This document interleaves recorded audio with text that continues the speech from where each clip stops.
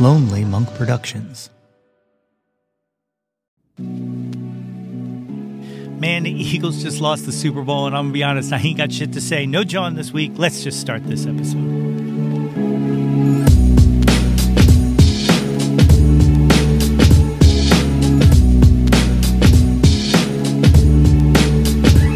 Hey, yo, displace the guilt. What's good, friends and family, neighbors near and far? Welcome to an all-new episode of the Yo, That's My John podcast. The podcast, website, brand, movement, way of life dedicated to the embrace and championing of your passions. I am your host, Nate Runkle, a.k.a. Johnlin Hurts. Pour a little out, the man did his thing. A.k.a. Nate 3.0, back at it again with yet another episode of the podcast. As always, I hope this podcast finds you all in good health and in good spirits. On today's episode, I am joined by filmmaker and friend Zach Eastman to talk about his life and his career. And guys, it's a long one, so I'm going to spare you all these upfronts. Like, subscribe, rate, review, do all those things. Follow on the socials at Yo That's My John. Visit the website www.yothat'smyjohn.com. Sign up for the mailing list while you're there. Blah, blah, blah, blah, blah. You know it all. You've heard it before. So let's get right into it. My guest today is a Denver-based podcaster, filmmaker, and creative project management specialist. He is the producer and host of the Yesteryear Ballyhoo Review, a podcast dedicated to discussing the laughter and lessons from films of Hollywood's golden age. He is also currently writing a book about the forgotten history of Jack Benny's film career called You Can't Film Jack. You can also find him this weekend, February 17th through the 19th, as a contributor and organizer of the Virtual Jack Benny Convention, a yearly virtual event celebrating the life and work of Jack Benny and featuring guests such as Carol Burnett, Neil Gaiman, Leonard Maltin, and so many others. Folks, it is my honor to welcome to the show, Zach Eastman.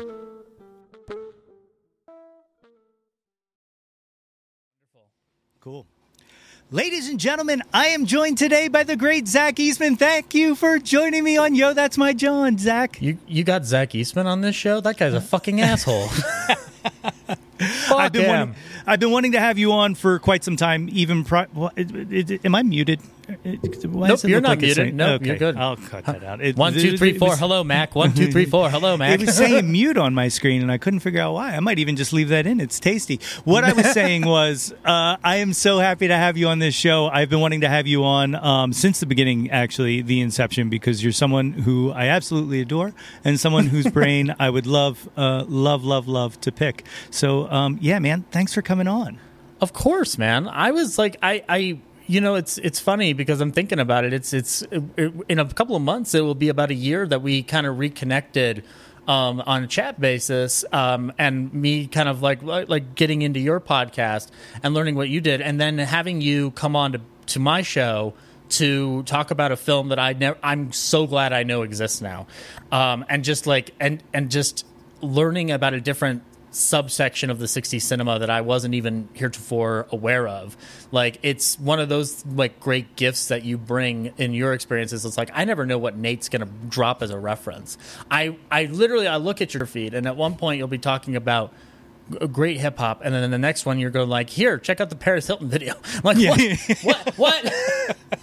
How did we get from A to Z here? Well, the Paris Hilton thing, I don't know if you remember this or not, but I was in the running to be a cast member on her reality show that she had on MTV. So there's a little bit of my own biography in sharing that Paris Hilton song.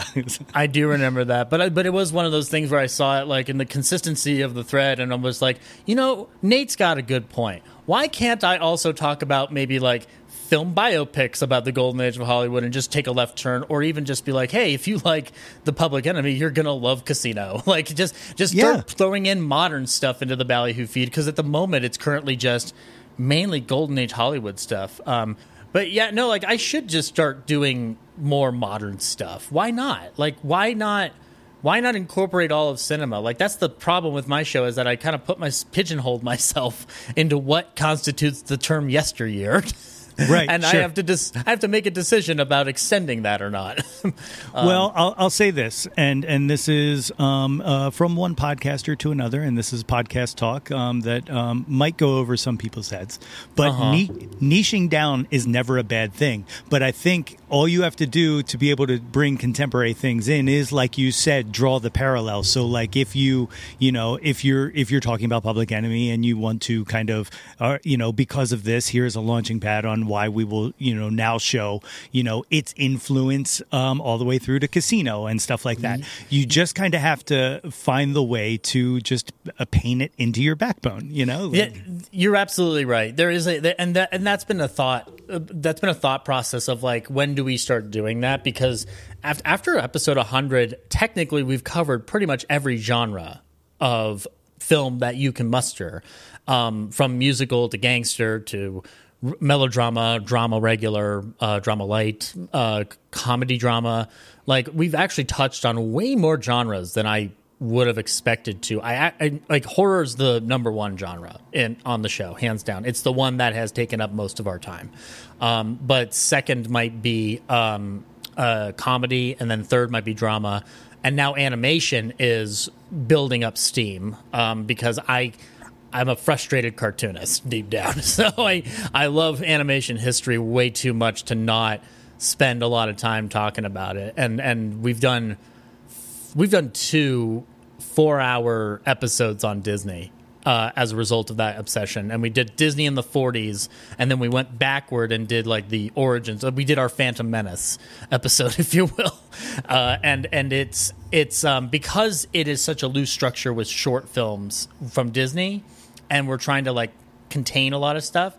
It ended up being like some of the greatest stuff I've ever done on podcasting, I feel, is that I pressed record and me and the 2 other guys in the room riff on the history of Disney. And I mean riff. Like, if listeners want to listen to the Disney in the 30s episode, we thought we couldn't get dirtier than the first one we did.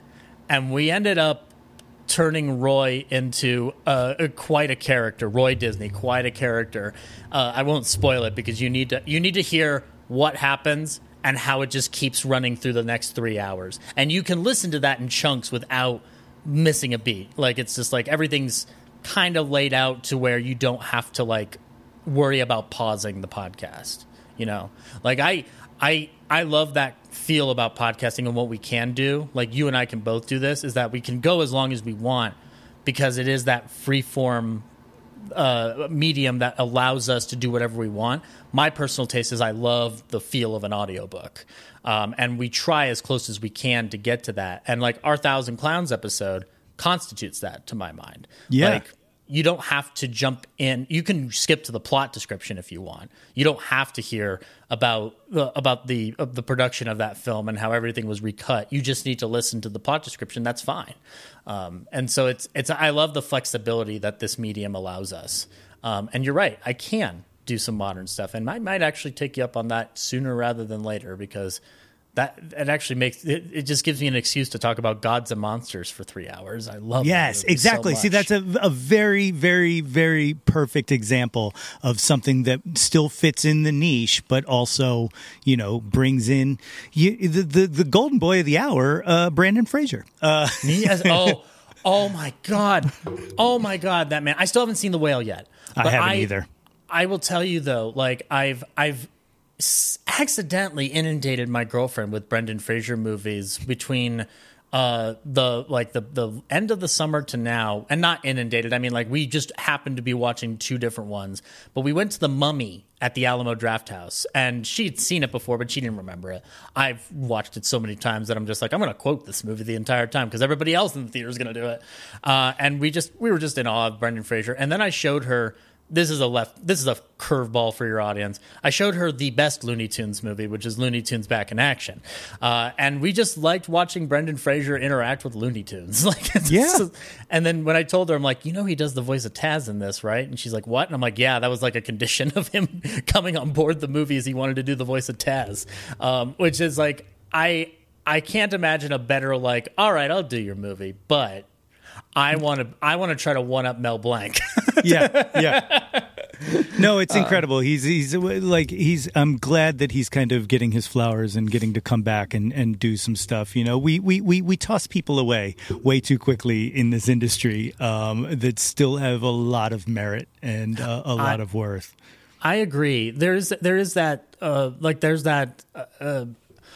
part of me that wishes that some other actors would come like heretofore up to the level of what Brendan Fraser is able to get himself into. Like I want to see this kind of like, because he kind of dips in and out of stuff, and I don't see him much anymore. But Hugo Weaving is somebody that I'd like to see kind of resurge. It's almost like I'm glad he wasn't in Matrix Resurrections, because that would have just been like, well, they're just carrying on the norm and whatnot. It gives him space to actually have some kind of like great Oscar role that he's never gotten really to have. And Ian McKellen, I'm so happy that he's kind of like finished with the sci-fi roles more or less, so that he can go back to doing what he does with Bill Condon best, which is I'm going to stick Ian McKellen in some kind of like detective story or some kind of like repressed drama. Like I haven't seen The Good Liar yet, but I've been told the plot, and I'm like, oh, I want to watch him do that. Or like Mr. Holmes, where he's playing Sherlock Holmes, and it's the most heartbreaking thing you've ever seen. I want more of that out of Ian McKellen, because he's so ingrained in us as Gandalf and Magneto, to the point where I even can't think of him in any other way. But that performance he gives in Gods and Monsters as James Whale is like one of the most heartbreaking things that has ever happened in film. Yeah, and it's such a... I was going to say it's such a complicated role. Sorry. he brings like such a like understood sadness to every performance that he gives, that like I just he's absolute treasure. But let's jump in the way back. Let's enough about Ian McKellen and enough about Hugo Weaving. Let's talk about Zach. Tell me a little bit about growing up. Where were you born? I was born in Glendale, California, actually, but my parents moved to Colorado when I was young, and I grew up. How do I put it?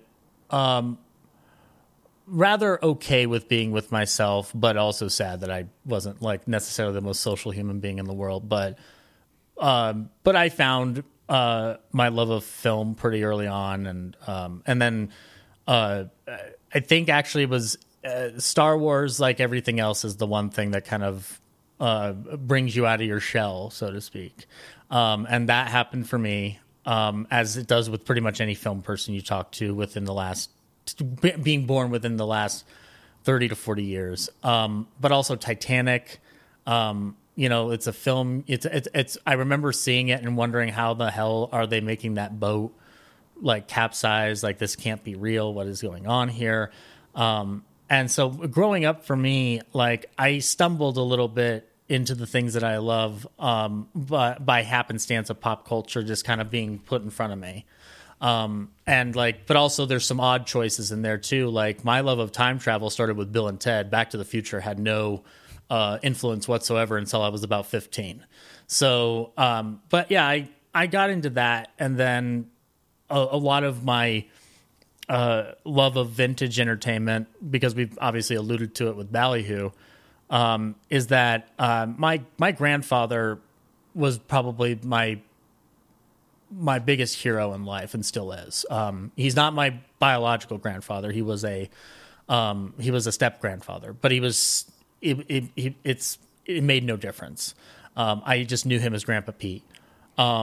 And when I was younger, I was into cartoons. I was into, space stuff and like other things like that. But he saw me being intrigued by the idea of Sherlock Holmes, and we were at Cracker Barrel one night. A lot of weird instances in my life happened at Cracker Barrels. Like that's where I found out I was going to have a nephew. So Cracker Barrel is the center of the universe, I guess, for me. But they used to sell cassette tapes of old-time radio. And I didn't know what old-time radio was. But my grandfather got me the Sherlock Holmes tape of of 2 episodes. It was one with Basil Rathbone and Nigel Bruce, and the other one was Sir John Gielgud and Orson Welles, and Orson Welles plays Moriarty in that one. So I took it home to listen to it, and I thought it was going to be an audiobook because I remembered audiobooks. I'm like, yeah, that's how Charles Kuralt is narrating Star Wars or whatever. It's like that's what I know this for. And then suddenly I'm hearing an ad for quinine tablets and cooking sherry, and I'm like, what? Why is there an ad? Like, why is there commercials? Why is there commercials on radio? That makes no sense. And I started learning more about old time radio as a kid. So like around the age of like 10 or 11, like I started really getting into that era of entertainment, and it led me to a lifelong obsession with Jack Benny, a lifelong appreciation of Orson Welles. It's brought me a lot of comfort when I'm not thinking about film or I'm not thinking about other parts of my life, you know, but I grew up kind of like ingesting everything. Like when I was younger, I was ingesting like modern films, but also some classic films. As I got older, I moved away from video games and started getting more into older films and watching Hitchcock on a consistent basis. I got into Scorsese. I got into Kevin Smith, Quentin Tarantino. And those things kind of built up into a appreciation of all of it by the time that I left high school and went into college. So there's like growing up for me was really just like the pre-education for everything that I do now. It was very much the training ground because I had friends, but it wasn't for me. Looking back on it now, I realize that the happiest times I had in my life more often than not were to myself, watching the things that I enjoyed. And then occasionally, like anything, you do find people you connect with. Like I found people that liked to talk about Mel Brooks. I found people that liked to talk about Jack Benny because there was a whole fan club on the internet that started off first as a mailing list. So I found my tribe, so to speak, through trial and error. And so growing up for me was kind of like discovering what it is I love. And within that also just holding on to it as something that gives me comfort in my dark periods. So that's kind of like my growing up story, essentially. It's just like it was really literally just ingesting film and radio and television and, because that's something I don't do television that much anymore, but man, I watched a shit ton of television. Yeah. Like I dipped through so many series on and off. I got into like The Simpsons is a lifelong obsession. That's a family connection thing. The family loved The Simpsons, and I will still support that show existing as long as it has, even if I'm not caught up. Yeah. But like discovering things like Seinfeld as a kid. Actually, you want to hear a fun childhood story? I saw the finale of Seinfeld before I knew what Seinfeld was. My dad had it on, and I was about 8, and I couldn't understand. And I remember asking him, "Why did they go to jail?" And then about 4 years later, I got the first season and the second season. Like when Columbia finally started putting them out on DVD, and the more I got into it, I'm like, these guys belong in prison. From the moment one. I just love that kind of like suddenly your brain kicks in all of a sudden and you're just like, holy shit. They belong in prison. Everybody in Arrested Development sucks. Those are my favorite kinds of things where there's no redeeming quality, and yet for some reason you're still drawn to them or whatnot. Well, so back then, you're kind of bathing in all of this content and film and radio and stuff like that. When does it click in your head that you're like, I want to create this? Pretty early on. But I would want to say about like 5th grade, I was like, I want to make movies. Yeah. Or I think part of it is I think I actually wanted to be an actor. And then I started learning about directors or making the things and having a camera in your hand. And I'm like, I want to make this stuff. But I didn't have a foundation from the pop culture that I was ingesting. I didn't have a foundation of like how that worked or what a voice is. Like, it's just a general thing. It's just like, I just want to make movies, which is equivalent, which can be interpreted in some equivalents to like, I just want to film things. But as I started clicking into this, that's what I would want to do. I started learning about what a director is and what they do. And I never thought about writing at all. Like, that's a key thing. I never learned about writing until getting into Kevin Smith and his approach to write what you know and, you know, make a movie with your friends kind of vibe. That pushed me out of my shell. I had been told for a long time prior that I was good at English composition, more or less. Grammar is just my kryptonite, like, honestly. But I started learning how to use my voice as a result of that. And that's when I started really writing scripts and little bits of dialogue here and there and just really trying to tell a story that I want to tell. That's when it started clicking. It was those formative years between like 10 and 17 when I was just like really starting to learn, well, what is it that I want to do with this medium that I'm aware of? But in the same point, I was also kind of learning about like, okay, I also want to know everything about film history that I can. And then you open the book on film history and you're like, oh my God, I kind of want to cry. Like, just so much ups and downs, so much depression, so much terrible shit going on. And, but that was kind of like the crux point. And I kind of had a set goal in my head as early on as that I want to be involved in film. And I don't know if you've ever had this, but like, have you ever had that, like that reaction from people where they kind of look at you in awe about like, man, you know exactly what you want to do. Mm-hmm. I had that happen to me more than once in high school, and I kind of didn't know how to respond to that. I mean, I remember being a little bit like dismissive of it, and I wish I hadn't been. Like, that's one of those things you wish you could take back. But like, I shouldn't have dismissed it. I should have said like something positive, like, well, everybody will find what they're good at.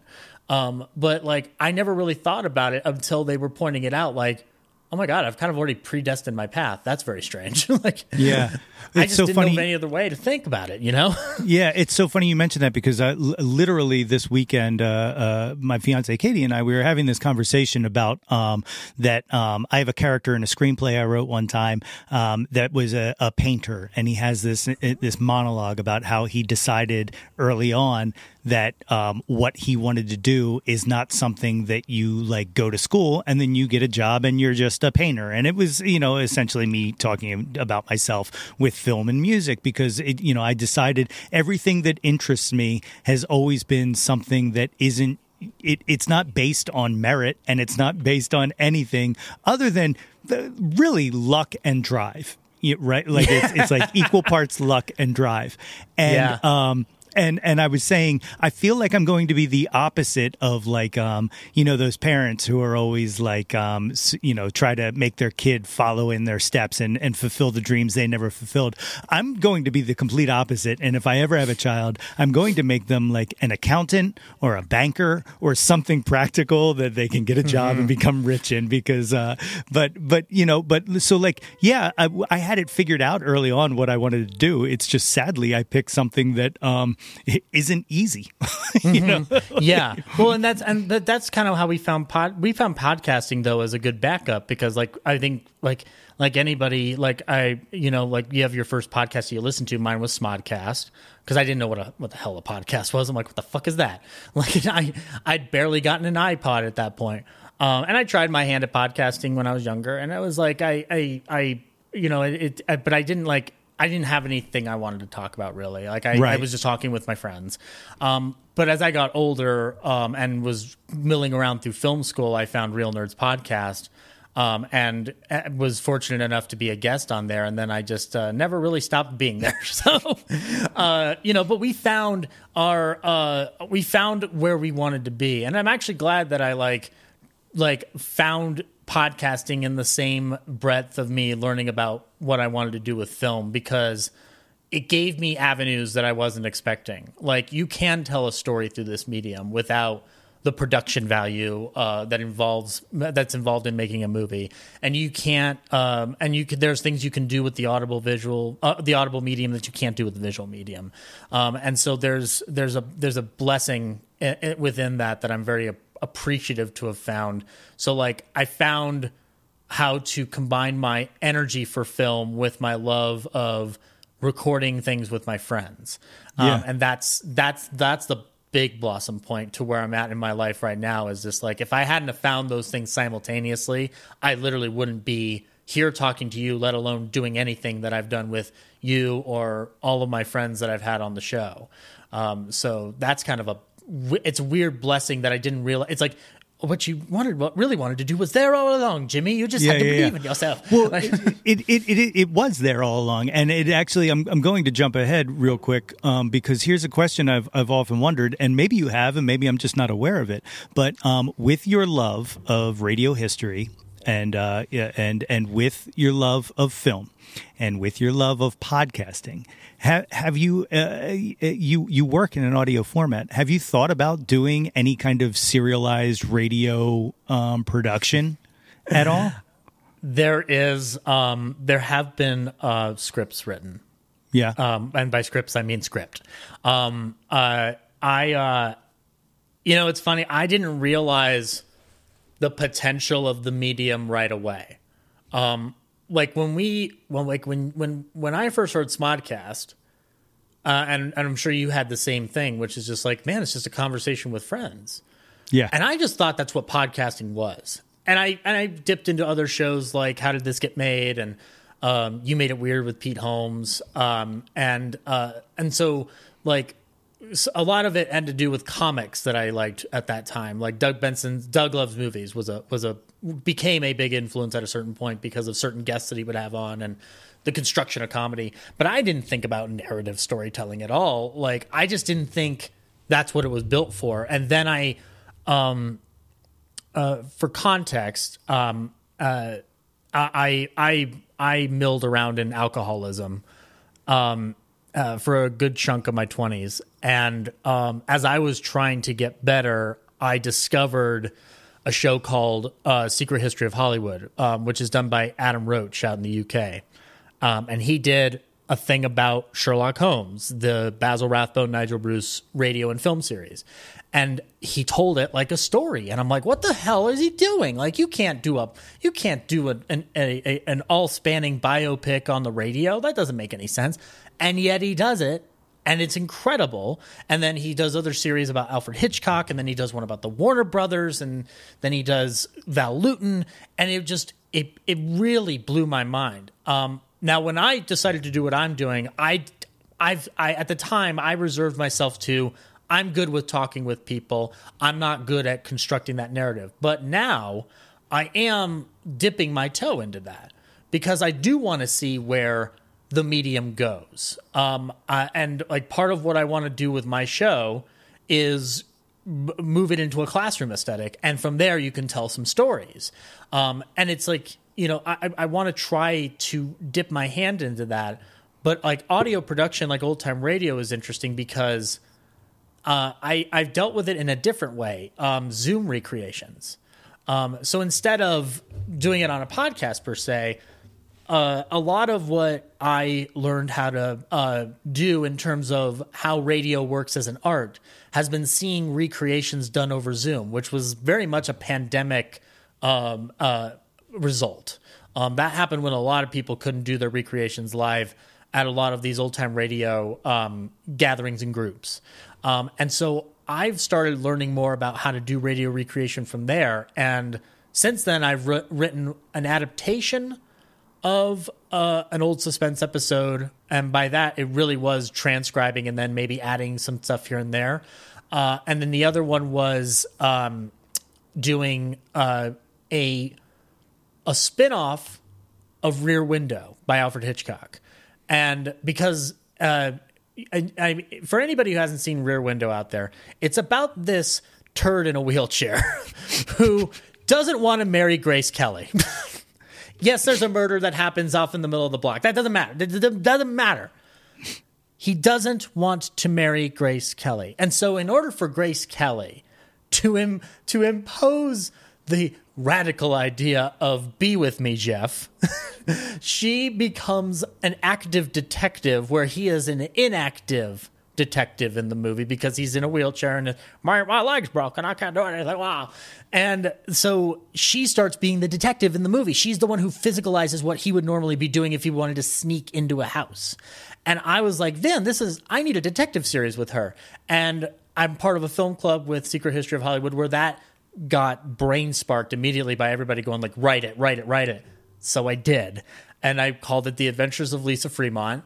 And it was basically what if she and the nurse that's taking care of Jeff opened up a detective agency. And it ended up being this slight homage to Hitchcock. And at the time that I wrote it, Norman Lloyd had passed away. The great Norman Lloyd, who was the guy, he's the villain at the end of Saboteur that falls off of the Empire State Building.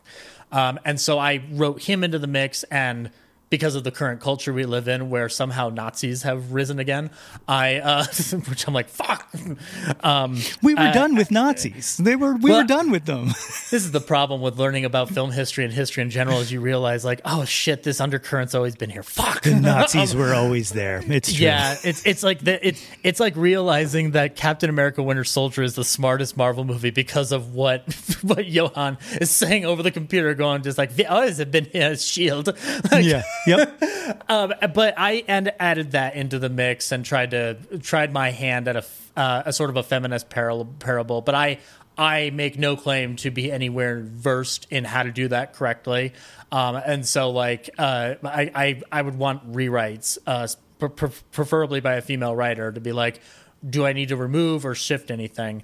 But that is one of those instances where I have been inspired to do it, and I have thought about what would happen if you wrote scripts on a monthly basis centered around stuff we discuss in Ballyhoo, and almost make them like lost performances. And that's something that I'm working on and off right now is like, how do you do a monthly series about potential programs that might have existed in old time radio? Because a lot of that material doesn't exist anymore. We have maybe 15 to 20% of the output that radio produced in its golden age. And thankfully, that's because there's a lot of foresight on certain people's ends. The Lux Radio Theater is an example. Cecil B. DeMille's family kept all of their discs, and then they donated them to Spurdvac. Jack Benny had recordings done because he would listen back to them after the first broadcast they would do during that Sunday night, and then figure out if they need to tighten anything, and then when they do their second broadcast for the West Coast, they would improve upon that first recording. So there's a lot of times where you're actually hearing the first thing that goes out and not the second thing that goes out. But the rest of it is gone. Like it's all kind of just scattered to the winds, and like you're lucky if you can find stuff, particularly during World War II, because there's so much material that was used for those transcription discs that they had to replace with glass. Like, so a traditional aluminum disc would have been replaced with glass. And what does glass do? It can scratch easily if not taken care of, and it can break easily. So that stuff's like, we're lucky it exists. So I kind of wanted to try to fill the gaps of radio history with that, of just like supposed programming. Like, what if there was just this random cop show that just existed that only lasted a season? And just kind of play around with that. So like, yeah, it has come to mind, but audio production, like anything, requires the talents that film production does. You need actual actors. You need a sound designer, which I am not.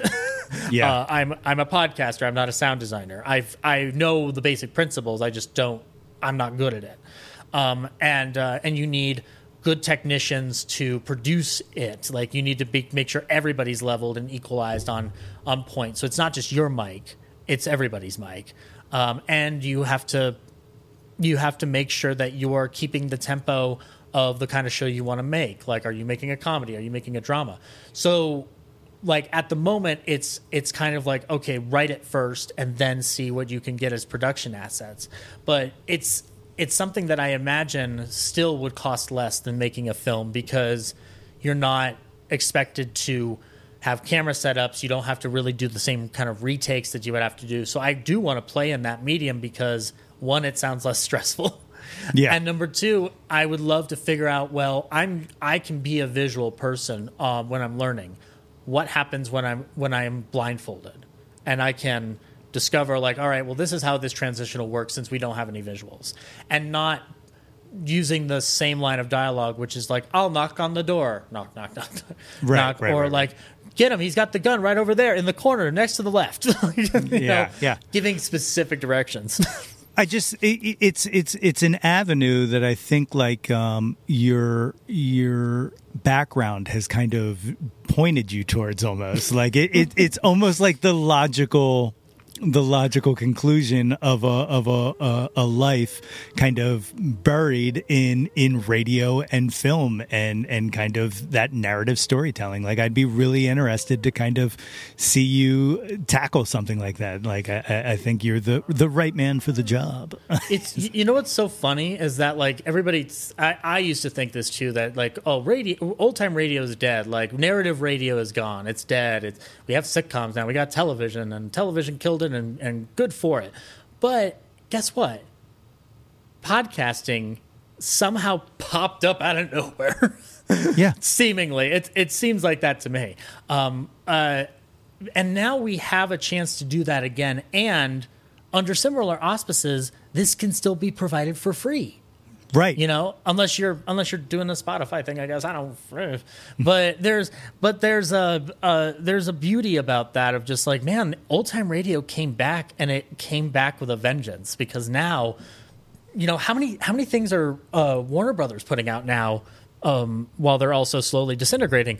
How many things are they putting out that are audio driven? Like there's a Batman podcast going on right now where it's telling a story. There's literally a Looney Tunes one about Daffy and Bugs Bunny on a Thanksgiving Day road trip. I haven't listened to it yet, but I'm like, that's remarkable. Like that we have really like flipped back to the desire to hear that audible experience, and also in the form of documentary. Like Serial has done that in stride. There's the Black Tapes podcast, I think, is out of Seattle. It's like kind of like a ghost thing or something like that. And so like it's kind of remarkable that we've been able to kind of come full circle. So I'm open to it, because I just thought that this medium would never exist again, and that this was just the Band-Aid until television came along or something like that. And instead it's become this legitimate art form for this generation, because, you know, like you and I have heard of radio drama before. Right. But there are many people around our age, and I would point more towards my generation and younger, who think of it as a novelty, or they just think like, well, this is just how you imitate a guy in the 40s. And instead it's actually blossomed into this legitimate form of entertainment that people will prefer over film, television. It's smaller scale, but it's still there. So I'm happy to be a part of that experience, even if it's how we end up doing it on Ballyhoo, which is more often than not because I can't not try to do voiceover like heroes of mine from when I was a kid. I do try to bring the actual figures into the story, whether if it's Orson Welles or Jimmy Stewart or Tom Hanks as Walt Disney, because it's not a Walt Disney voice. But I was just like, man, like all I can draw from is Saving Mr. Banks for that one. Yeah. I can't do a flat Midwestern. I don't think anybody can anymore. So like that stuff is the closest I've gotten to now, and the next step will be to actually get legitimate actors in the room and really try to push forward into the narrative realm and really try stuff. Like there's certain things you can't do. Like I don't think you're ever going to get a War of the Worlds done ever again like that.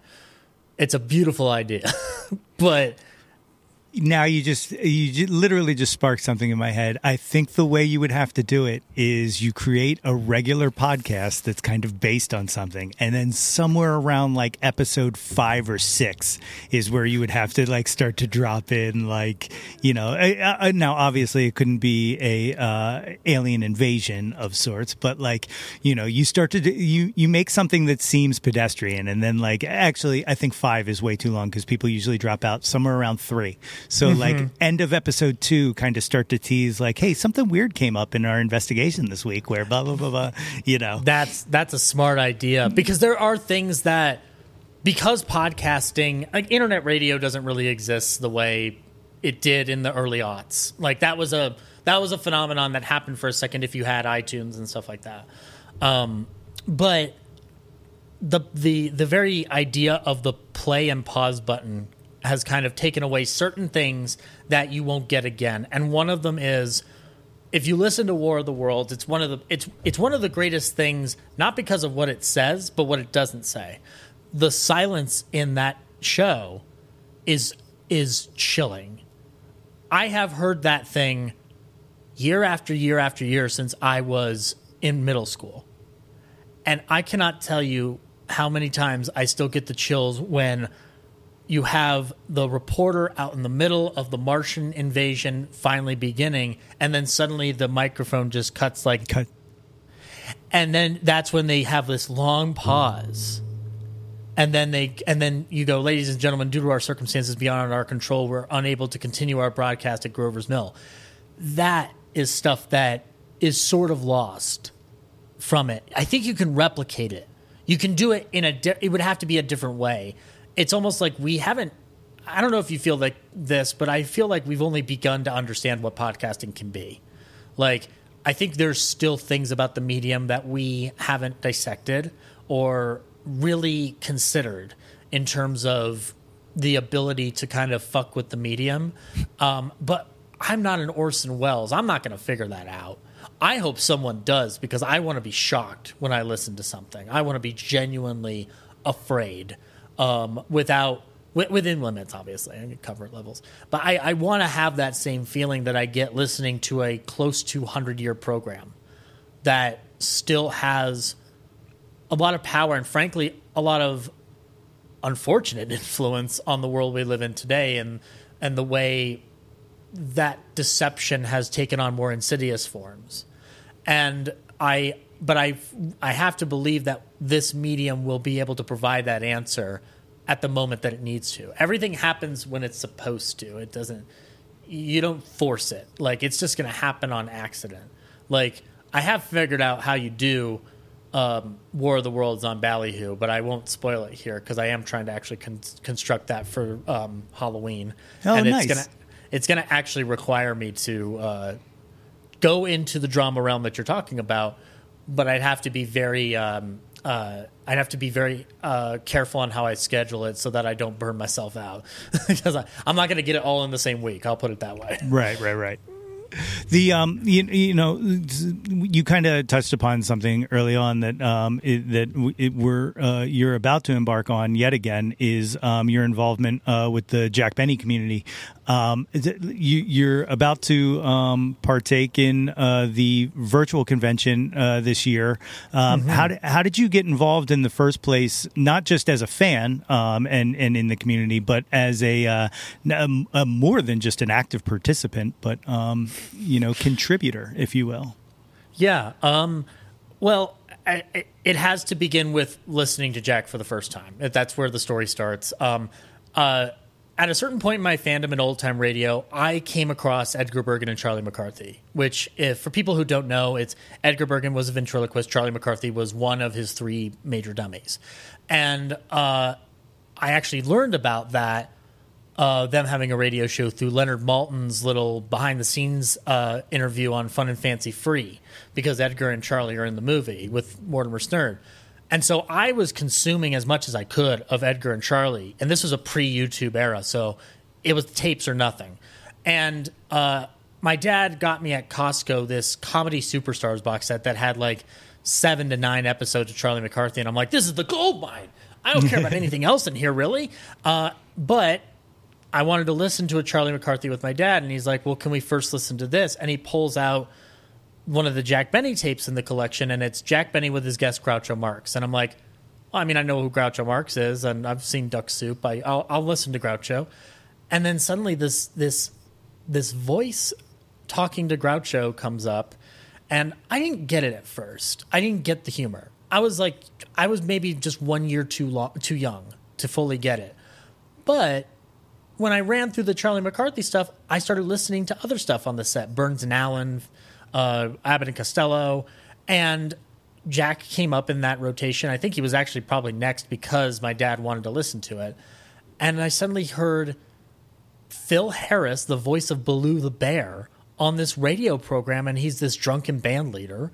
And I'm hearing like Mel Blanc, and I'm like, what is going on here? And then as I kept listening through that fascination, I started learning about the character of Jack, which is this miserly, vainglorious, would-be Lothario, it's all of our worst traits shoved into one character. And somehow it clicks. That it's like, here's a guy that I don't like relate to him directly, but like all of the issues that he has, I connect to on some level, even as a young kid of 10. And it's also kind of funny to listen to this sad sap character get humiliated all the time and listen to the jokes that he gives his cast. And I joined the fan club online not too long after. You finally learn there's a Jack Benny fan club that exists, and Laura Leibowitz is the longstanding founder and president of it. And we met when I was 10 years old online. Cut to 2020, I started doing Yesteryear Ballyhoo Review as a podcast. I had kept in touch with Laura even as that message board went away and it became more of a Facebook thing, which I still participated in. And I was doing Ballyhoo, and I'm like, I got to have a Jack Benny episode, and I need to get Laura on this. So we talked, and we caught up on some, like, how's your pandemic going and whatnot. And we always kept in touch, but we never really, we never took the time to meet online. We never took the time to do any of that. Like, I was mostly me probably just not saying, like, let's hop on a Zoom call and finally meet in person. Always been messages, like letters of pen pal. And I got her on to talk about Jack's film from 1939, Man About Town. So over 10 years of friendship culminated in us finally meeting over Zoom for a podcast about Jack's film career. And within that same time, she was announcing a virtual Jack Benny convention because the pandemic had brought everybody to a low ebb. And this was something that she hadn't done a convention since the early aughts. And it was a physical convention, live and in person. And it was like, and it just, there was no repetition because it was just such a big thing to build. And then she brings this up and she asks, what do you want to see at the convention on the Facebook page? And I responded with, I want somebody to talk about Jack's film career because it's something I'm not too versed on apart from the things that I know. And she is like, why don't you handle that? So you know that like spotlight that pops up on a prisoner trying to break out of jail in a cartoon? It just felt like that, and I felt like the fucking wolf going like, bah! And so I started developing a Jack on Film panel, which has subsequently now become an actual book writing quest for me. I called it You Can't Film Jack, because I thought that was funny if you just remove the shit at the end of it. And I started gathering stuff for the panel, and then things took an even stranger turn because one of the people I wanted on the panel couldn't make it. So Laura said, why don't you get Leonard Maltin on it? And I'm like, yeah, that'll be the day. And then next thing I know, she's like, I emailed Leonard Maltin. I'm like, you did fucking what? And that beautiful man could not have been sweeter to be a part of this whole panel. But as the convention unfolded, I stayed for the entire thing. And I ended up kind of helping with dropping photos during the interviews when, like, we have a photo of this specific person who was on the show at that point. This is where they were at that time. Like, we talked with Janine Roos and Ann Whitfield, who were Phil Harris's daughters on the Phil Harris Alice Faye show and on Jack's program. And Janine Roos was also obviously in It's a Wonderful Life, so we found It's a Wonderful Life photos. We found photos of her with Phil and Alice. And I started contributing to that. And then eventually, by the end of it, I just became like, I started having people asking me about my opinion about Jack. And then with the convention that came the following year, I just inquired, are we doing this again? And she's like, oh, we can. And then I started helping out even more in a producerial realm. I edited videos for people who didn't have necessarily software to do that. And we got like even bigger guests that year. We had Dick Cavett there. And so that kind of blossomed. And then this year, I actively asked if I could take a more active role as a producer on the show, on the whole thing, and so that's where it's landed for me. Now I'm like helping Laura and our co-producer and badass in action, Hope Sears. We're getting this year's convention figured out and scheduled, and we just released the schedule and the press release 2 days ago. So now we're in the process of finalizing all the panels and getting everything ready to rock and roll for February 17th when everything starts. So it's been a strange journey. I like Jack falling into comedy. I came into this on accident. It's my fandom with Jack is accidental, and consequently being this active a member in the convention is also an accident too, but it's the happiest accident I've ever had in my life, hands down. It's really beautiful and synergetic that, like, the path that led you to Jack was Leonard Maltin on the Fun and Fancy Free, and then you become a part of this convention with Leonard Maltin. Like that's unbelievable. The through line is not lost on me at all. It was one of the most bizarre things that had ever happened in my life, was getting to meet that man. And he's coming back for a third time. I did another panel with him the year before about Jack in animation, where we actually had one of the layout artists on the mouse that Jack built, which was the Looney Tune that had Jack and his cast in as mice. So it's like an offshoot of what they did with the Honey Mousers on Looney Tunes. And so we actually got the layout artist who did a lot of the background stuff. And I met Keith Scott there, who is one of the coolest human beings on this planet. He's a voice artist. He would be most known to American audiences, I'd imagine, for being the voice of Bullwinkle in the 2000s Rocky and Bullwinkle movie, which I still adore. And he wrote a book on voice acting in the golden age of animation, because Mel Blanc was one of the few people to get actual credit. And so he tracked down everything that could possibly be tracked down about voice artists who never got credit and telling their stories and how it connects to the studio's history. And so, like, I've gotten to meet like really fun people out of this as a result, and also just connecting with the fellow Benny fans.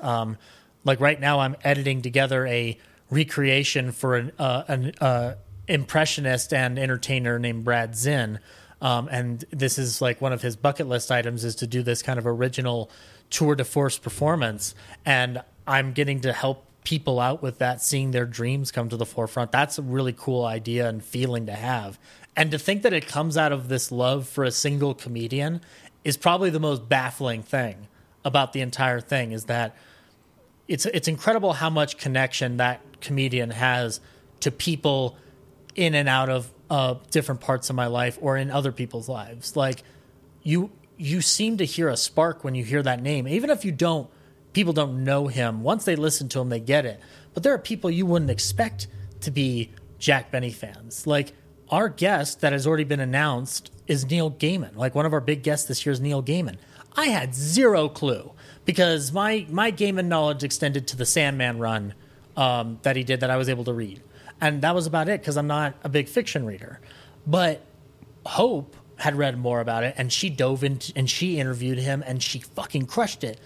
It's an amazing interview that I'm so excited people are going to get to see, because you're going to find a Jack Benny fan that you didn't realize was there. it's kind of remarkable. Like, and not just that, but like it opens up a window for Gaiman fans to discover Jack Benny. Like it works both ways. Yes, that's the synergy on it is actually really remarkable. And there's so many things about Jack's career that don't even necessarily pertain to Jack. Like people that he had as constant regulars on his show, like you can extend off to a George Burns discussion, which we're going to do this year about George Burns and his life. Ronald Coleman, who was this renowned actor for MGM and a couple other studios, there's a through line that starts in 1945 where it's established that yes, indeed, they are neighbors, even though obviously in real life they were not. But like Jack is Ronald Coleman's next door neighbor, and just the amount of awkward, Curb Your Enthusiasm, Seinfeld level cringe moments that happen with Jack just popping into dinner at their house one night becomes a through line of Ronald Coleman can't stand his next door neighbor Jack Benny. You know, you can go into a Ronald Coleman talk just based off of that and learn more about Ronald Coleman. Phil Harris is somebody that everybody in America knows because of Disney. He would not have been at Disney if it were not for this program. And having been on it for close to all of the 20-year run of the radio program, Dennis Day is the voice of Johnny Appleseed for Disney.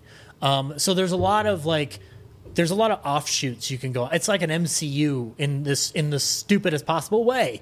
Like it literally, you can just go off and find an adventure on another person involved in this wide world, and it extends into old time radio, Golden Age Hollywood, and the amount of Jack stuff that still exists today in terms of reference. Like I'm sure listeners here are comic book fans or Marvel fans as much as we are. Deadpool 2 has an amazing Jack Benny reference that involves, for people who may not remember Deadpool 2 because you didn't go to it the way you did to the first one, the box office shows that. There's a scene where Deadpool is sneaking into Blind Al's house to grab cocaine from underneath the floorboard, and she's listening to the most famous Jack Benny bit of all time, which is Your Money or Your Life. And it would be one thing if that's just in the background. But then Deadpool gets the cocaine, and then he just creeps up behind Blind Al, and it's timed to the routine. And the routine, for people who don't know it, is a burglar sticks up Jack and says, "Your money or your life." There's a pause, and then the burglar goes, "Your money or your life." And then Jack just yells out, "I'm thinking it over." And Deadpool shouts that in Blind Al's ear, and she just whips out her gun and goes, "Motherfucker." So like that stuff, like you're not expecting that to pop up in a Marvel movie, let alone something that's going to be a part of the MCU retroactively. So I'm amazed how much Jack Benny is still out there. I thought this was dead. I'm so happy to be wrong, you know? Absolutely. And did I see in the list of guests that Carol Burnett also is among the contributors this year? We pre-recorded an interview with her. That will be playing, I believe, on Sunday at the convention or on Friday. I think we have to redetermine that. But yeah, she took the time to talk a little bit about Jack, and the other guests we have coming to the forefront. Keith Scott's coming back. We're going to do a panel on Mel Blanc together, he and I. We've got a lot of Benny podcasters around this year, so there's actually one that is probably one of the most known in the internet sphere right now is This Day in Jack Benny, hosted by John Henderson, where he plays the Jack Benny episode that correlates with the calendar day that he's recording it on or releasing it on. There's Buck Benny OTR, who's been there since really the dawn of podcasting, and he does intros at the beginning of his episodes and then replays Jack Benny episodes. We've also got actors who worked with Jack in some capacity, like or connected in some form or fashion, like Cynthia Pepper. We have Lucille Ball's daughter, Lucy Arnaz, talking about her mother's friendship with Jack. And that's a wonderful interview that I was fortunate enough to sit in on. There's additional people that will be kind of popping in and out as surprises. There is a live ballyhoo happening at the convention, and I'm not revealing who the guest is. at least not at this time. But he is an active part of one of the most famous parts of Jack's radio career, and it has to do with the violin. So that's a tease. If people know what I'm talking about, they'll get it right away. But there's also, and we've reached out to other people, and there's one that I hope we eventually get on this convention eventually, which is Barry Gordon, because we talked about him on 1,000 Clowns, and he actually worked with Jack a couple times in one of the most hilarious television sketches that Jack did, where Jack's casting his life story, and there's a kid that he thinks will be perfect, and then his agent comes in and it's another kid, and then he realizes that the agent would be a better person to play the role of Jack than the kid actor. And Barry's played both parts. He's played the actor, and then he's also played the agent. And in one of those episodes, the reverse character was played by Harry Shearer, who's another Simpsons connection to old time radio, is that Harry Shearer has gone on to be the voice of Mr. Burns, and there's guests that we would love to get on. I just think that it's remarkable how many people are still alive that worked with Jack, and or just made it their life's career to discuss Jack. Kathy Fuller Seeley is one of the best historians I know. She knows everything about Jack's radio career, everything. And she's been an immense help with researching on my book. And she's going to be on a couple different panels. She connected with a scrapbooker named Barbara Thinnell, who actually worked at CBS at the time that Jack was on television. But even before that was a huge Jack Benny fan and collected everything related to Jack in the press, in magazines, advertisements, everything. Like, her scrapbooks are thick. And she interviewed her for over 2 hours, I think it was, about her career as a Jack Benny historian on accident. Because you don't think when you're scrapbooking this that it's going to mean anything to history, and then you realize, holy shit, like an entire entertainer's career is contained inside your scrapbooks, ma'am. So yeah. That's the lineup that we have coming to the forefront for this year's convention. And it's remarkable that everybody has dedicated their time and their energy. Like Leonard Maltin's panel this year is actually, it's going to be about how he met members of Jack's cast while they were still alive and his experience, writing it. Because people might not know this. He wrote a book called The Great American Broadcast, which is about old time radio. It's a condensed history of old time radio, and he interviewed pretty much anybody that was still around at that point, including George Balzer, who was one of Jack's key writers for years. He got to meet Mel Blanc, Phil Harris. So there's stories there that we want to hear from somebody who's had that experience talking to them. Like, it sucks that not everybody's still alive, but the people who met them carry on those stories like 99% to the letter. And so that's kind of an amazing thing, is that it is a touchstone to history. Like, you can almost touch it. Like, like you're just, you can almost reach through the screen. And that's kind of the most beautiful part of this, is that there are people who still care about this medium and this comedian. And you don't get any bigger joy than watching somebody's eyes light up when they remember something about Jack or the radio show or his films or his television show that just make you feel like a kid again. Like, it's this eternal, like, positive vibe that I don't see in any other fandom. I've never, not one. Star Wars, it doesn't really exist. No. MCU doesn't exist. There are disagreements about Jack, but then, like, anytime you dip your face into a frown, it just starts immediately going back up to a smile. Like, that is something that doesn't exist in fandoms today. I'm, like, frankly shocked that we can't find that camaraderie or that, like, genuine affection. And the fact that it's not that far removed from our recent history. Like, we're still in the grasp of it, that we can still appreciate it. And hopefully this is the beginning of it having its own life after I'm gone. I would hope so. Well, at this time, Zach, you want to go through the gauntlet? These are my questions I like to ask every guest. It was inevitable. And I did warn you, I am going to throw some in the one-hit wonders just to shake you off your game. But of course. But here we go. The one-hit wonder is number one, Billy Joel or Elton John? Elton John. Yeah. Yeah. I've re-listened to him a lot lately, and I think that came with Rocket Man coming out, and me going like, well, this is better than that other biopic they made a year or two ago.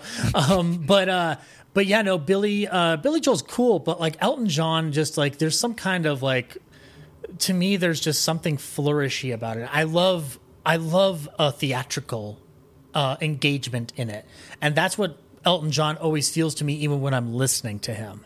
I'm not always thinking about just the music. I'm thinking about like, what is he doing on stage? Does he have feathers on right now? Is he just in a nice, really spangly, sparkly suit? It doesn't matter. Like, I can imagine, there are certain artists where you can imagine what they're doing on stage vividly, and Elton John is one of them. Billy Joel has stage elements, but it's not the same thing as Elton John. So yeah, I pick Elton. He makes my brain spark a lot. Fantastic. Debbie Harry or Joan Jett? Joan Jett. Yeah. I can't tell you how many times I have a bad reputation on a loop. And it's not because of Freaks and Geeks, even though that show's great. I actually found a way. I have this movie in my head of the making of The Other Side of the Wind, which was Orson Welles' last movie that he never got to finish. And it would basically be like a buddy movie with him and John Huston. And I would want the movie to end with that song. With bad reputation. I like it. I love that idea of just like ending this movie about two Golden Age heroes with Joan Jett. It's awesome. As a film guy, have you ever seen Light of Day? No, I have not. Okay, so Light of Day is Joan Jett and Michael J. Fox as brother and sister in a rock band. What? And yes, it's absolutely fantastic. Definitely check it out. It's really incredible.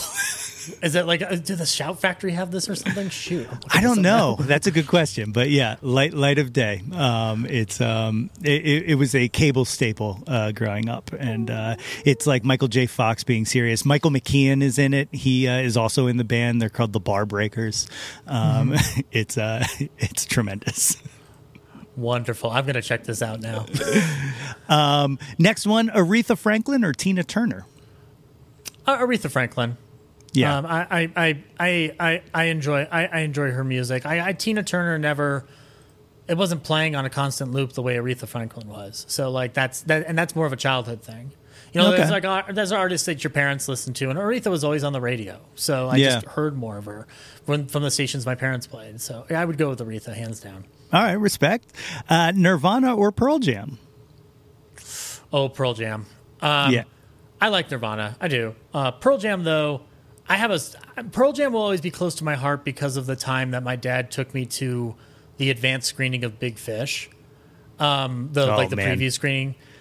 And Man of the Hour is one of my favorite songs they've ever done, and it makes me cry every time I think of it because I think about it and I'm going like, my dad's gonna die one day. Fuck. I'm like, no.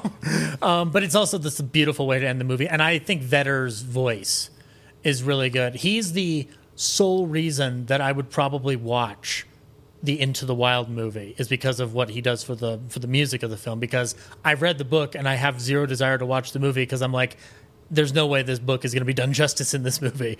But if I watch it eventually, it will be because Eddie Vedder's music does get to me, and my uncle loves him too, so that's one of those things we first bonded over. So yeah. You mentioned Big Fish. That is my one thing that I hold in the back of my head on why I will never give up on Tim Burton.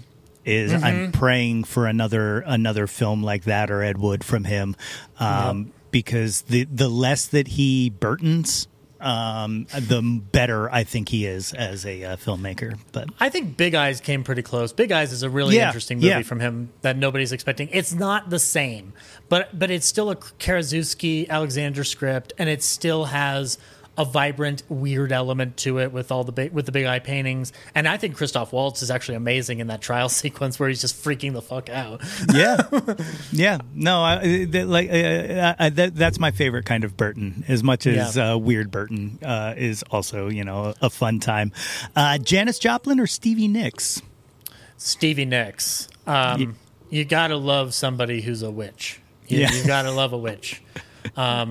Is it? I think it was like it's one of those things where I'm not as versed in music, and so Stevie Nicks just kind of like sticks out because of Fleetwood Mac, and there was so much stuff playing on the radio that I'm just like, this is unique. This feels unique to me. It's almost like you take the power of the music revolution you have in the 60s and you just add a little bit more dash of psychedelicness or something like that, or something strange, something weird is going on. And I like being put off my guard when I listen to Stevie Nicks. So I would say her, hands down. Brilliant answer. The big one, Beatles or the Stones? Either way, I'm fucked. The Beatles. But I have like this. I really love the Beatles in fifth grade. I absorbed them. And the Stones came to me in high school. And I think the Beatles still stick out more than the Stones because there is something about the evolution of the Beatles that will always fascinate me, where they started and where they ended up by the end. And even if you want to go into the solo careers of each individual band member, like their sound is so unique that they were able to transplant it into different motifs. I love kind of like listening to the production difference between I Want to Hold Your Hand and something like Yellow Submarine, where it's a complete shift in the norm. And these guys were out there going like, well, yeah, it's great to do a rock and roll sound, but what if we like slowed everything down and just really like threw in production value? Like Sgt. Pepper's is a great album because it's again, I like visualizing what's happening. I can't visualize I Want to Hold Your Hand without thinking of a very specific image, which is A Hard Day's Night. Right. Or more recently, Jojo Rabbit. But it's a dark joke, I guess. But Sgt. Pepper's, I feel like there's a story being told, and I am not limited to the Beatles' Yellow Submarine cartoon as my go-to for it. My mind can go anywhere. It's why I like Across the Universe, too, is just like, I love that somebody took what they thought a Beatles album looked like and made it into a movie. And because the Mr. Kite sequence in that film is incredible, but that stuff comes from your imagination. I don't get that with the Stones, and I like using my imagination in any instance of the day. The Stones make me want to go marching in the street. Yeah. The Beatles make me want to relax, and ultimately relaxation will always kind of trump any vitriol that I'd want to feel in my life. Sure. You mentioned Across the Universe. You know, I said David Lynch in Star Wars. What do we got to do to get Julie Taymor a Marvel film? Like, come on. Can she take up Guardians of the Galaxy since James is leaving? Something. Give her something. I don't know. Like, I'm trying to think of. You know what? Actually, I'd like to see Julie Taymor do a Doctor Strange movie. Yeah, that'd be fantastic. I liked Multiverse of Madness, but everybody thought, well, Sam Raimi's doing Multiverse of Madness, so this thing's going to be messed up. And it ended up being about what I expected them to do within the context of this is a Marvel movie. I want Marvel to take a risk and be like, Julie Taymor, here's Dr. Stephen Strange. Go fucking nuts. Yeah. Because you know that there would be theatrical kind of like a even grander psychedelic aesthetic. She would create a theatricality about it. And I feel like the very concept of any Marvel property is something that is overtly theatrical and into a sense melodramatic for positive reasons. I want to see what she does with the visual spectrum, especially after Across the Universe, because that movie kind of twists and turns with its visual acumen. Let's see what she does with Doctor Strange, or even Guardians of the Galaxy, because it's got a quirky enough aesthetic. You can kind of do stuff in space with that. I'd love to see what she would do as a space opera. So that's where I would go with that, hands down.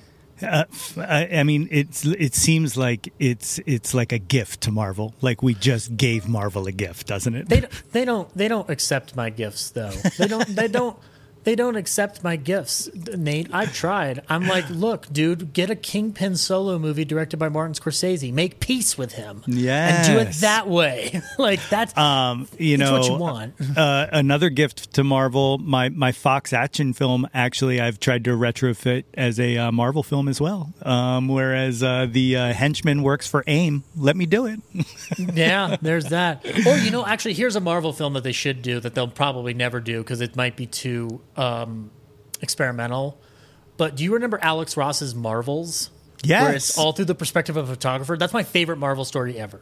I have this notion in my head that is, if I got the chance to make a Marvel movie, that's what I would want to do. I'm saying, let me make a one-shot, an entire epic one-shot, and allow me to use the characters that are normally in your IP. I won't interfere with the continuity. I won't fuck up anything because the story doesn't allow you to fuck up the continuity. Right. It's literally intrinsic for him to not interfere. And it's one of the best stories ever because it is like, I want the viewpoint of the person that doesn't fly around in the suit.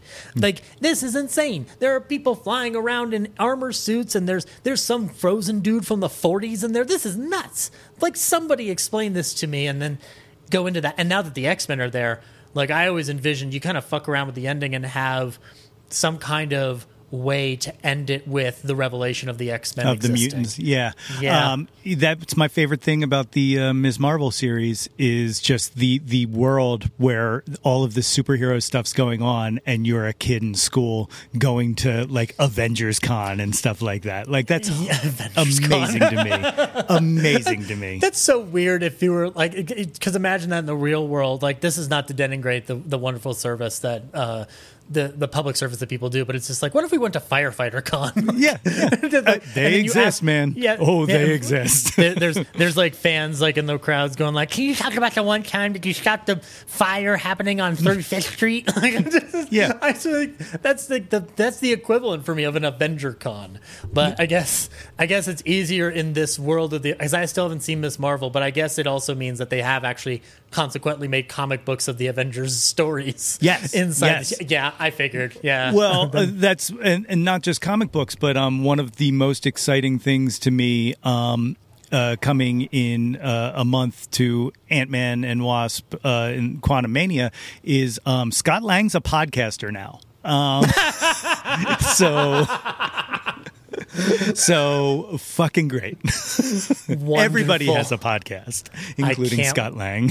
I cannot wait. The last of the originals, Bohemian Rhapsody or Stairway to Heaven?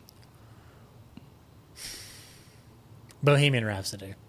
In spite of the joke that I made about that biopic I don't enjoy. Because I didn't grow up a Zeppelin fan. I got into Zeppelin later. And Stairway to Heaven's not my favorite Zeppelin song. No. Bohemian Rhapsody is just... It's an experience. You can't... To my mind, there's no contest. I get it. Stairway to Heaven has a following. But Bohemian Rhapsody is such an amazing song that you can get a sequence out of Wayne's World involving the virtual entirety of that song. It's so multi-purposeful. And I think that it's a tribute to Mercury and that band, that they found a way to do a rock song that at first doesn't sound like a rock song. And then it moves through, it lifts rock up to the pedigree it deserves, which is, this isn't just about kids dancing and twisting and oh no, Elvis is doing some kind of sexy dance. Oh no. No, this is an art form. This has, like, heavy metal is classical music with electric guitars and drums. Like, that's what I equate that to. And so I feel like Bohemian Rhapsody achieves that in a way that Stairway to Heaven doesn't do the same thing for me. I think they both have those immense epic qualities, but Bohemian Rhapsody has like so many things going on. Yeah. And similar to the imagination thing, that story is very literal, but I can imagine different instances of how the events take place and what the visuals look like. It can change from time to time. You know, it's like I always thought, like, there's an Upton Sinclair novel called The Jungle, which is about the meatpacking industry. I always thought if you did a jungle movie, essentially, and not what Fast Food Nation ended up becoming under Richard Linklater, if you did The Jungle, I would end it with Bohemian Rhapsody. Like, that would be the way you end it, about this kind of strange journey of coming to another place and being in a position of, like, under corporate greed. Like, it's just, it almost feels like it's the tragedy of that song interlocks with the reality that story is expounding upon. That's just how I've always felt about it. I love it. I love it. So these are 3 Zach-specific, film-related one-hit wonders that I came up with. Okay. And let's test these out. The first one, Scorsese or Spielberg? Scorsese. Yeah. Yeah. I love Spielberg. I adore the man. I saw The Fabelmans in theaters, which I don't think everybody in the audience is going to say they did, because I saw the box office returns. I'm like, y'all are fucking you claim to love the guy and all the fun adventures he gave you with that doctor, and yet you won't go to his home movies. I don't understand. But Scorsese hit me in a way. It comes in tandem with 2 different things. Number one, my mom took me to the Aviator, and my mom and I we've had our struggles, but we're closer now. But I love when my mom would take me to movies, because she somehow we always went to something stranger than my dad took me to. And The Aviator was one of them. And I walked out of The Aviator at the age of 13 going like, what did I just watch? And I didn't feel that out of Spielberg when I was younger. I felt like this is par for the course. Even Schindler's List, I had that feeling of this is par for the course. Over time, I've realized how amazing Schindler's List is in comparison to the rest of his filmography, because the gaze isn't there as some people claim. It's a very different movie than anything else he ever made. Yeah. But Scorsese, just something clicked in my brain. And then my dad showed me Goodfellas. And then I was like, what is this? What is so appealing about this? And I think it's the same thing about Jack, is I'm watching very terrible people and just marveling at, like, the decisions they make, and why would you choose this? Why, Henry? Why would you keep doing drugs even though Paulie told you not to? Like that, like choices like that. And Scorsese deals with very flawed men, and I think that has a remarkable stretch to the point where even Hugo is about a flawed man, and it's George Méliès. And I don't get the same excitement out of a Spielberg movie that I do with a Scorsese film. I just don't. I anticipate that man's movies the way people anticipate the next Spielberg sci-fi adventure. That's been my comfort food, which is so strange to say about movies that literally have the phrase "go fuck your mother" happening every 5 seconds. Yeah. But also, like, his views on religion, and like the way he's not just a gangster guy. Last Temptation of Christ is a fucking amazing film. Shutter Island, I have grown to love that film over time. After Hours is one of the most undersung movies of the 80s that has ever existed. And Raging Bull is not my favorite, but I love that. I love the juxtaposition of that and Iraqi existing all within the same, like, 5-year period. He just challenges my mind, and he taught me a lot about film history and film restoration. And so I can always point to him as, like, this is the guy. This is my guy. Yeah. Good answer. Yeah. Good answer. Here's one. Keaton or Chaplin? Chaplin. Yeah. Which I think is a standard answer for a lot of people. And I think a lot of it has to do with The Great Dictator as a film. I like his silent stuff. And but in fact, if I were, like, thinking about it, Keaton sort of trumps Chaplin in a lot of ways because of the insanity of his stunts. But Chaplin always gets to me because of The Great Dictator and the amazing power that man held when it came to speech, because he held off for so long. And when he finally said something, he said something.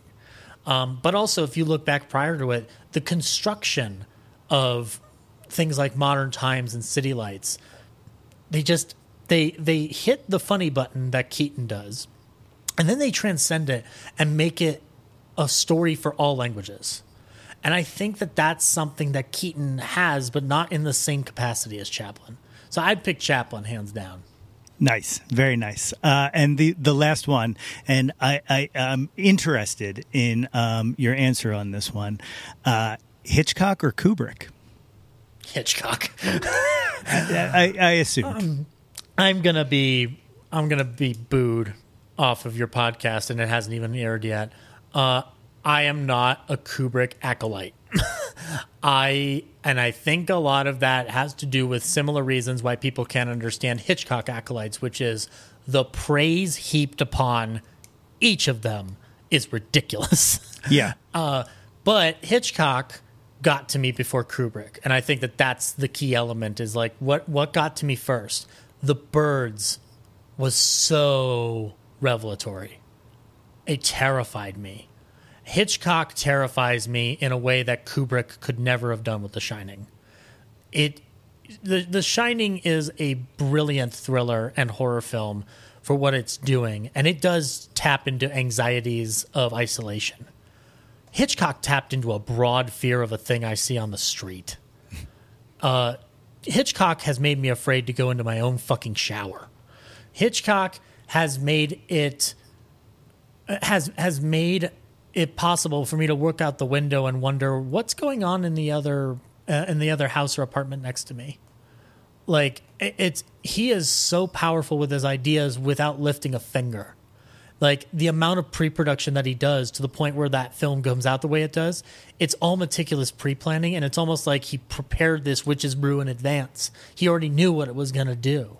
And also watching his career ebb and flow between spy thriller and mysterious drama and then comedy on occasion. Like I feel like the variety that he has, possibly intertwined with how many films he got to do, and watching him evolve from silent film to sound, is something that I admire looking at eternally through all time. It's why I started podcasting on my own with Hitchcock, because he was a director that just continued to fascinate me and has never gone away. I love Psycho so much. I watch that movie and I will forget the twist because I allow my brain to do it.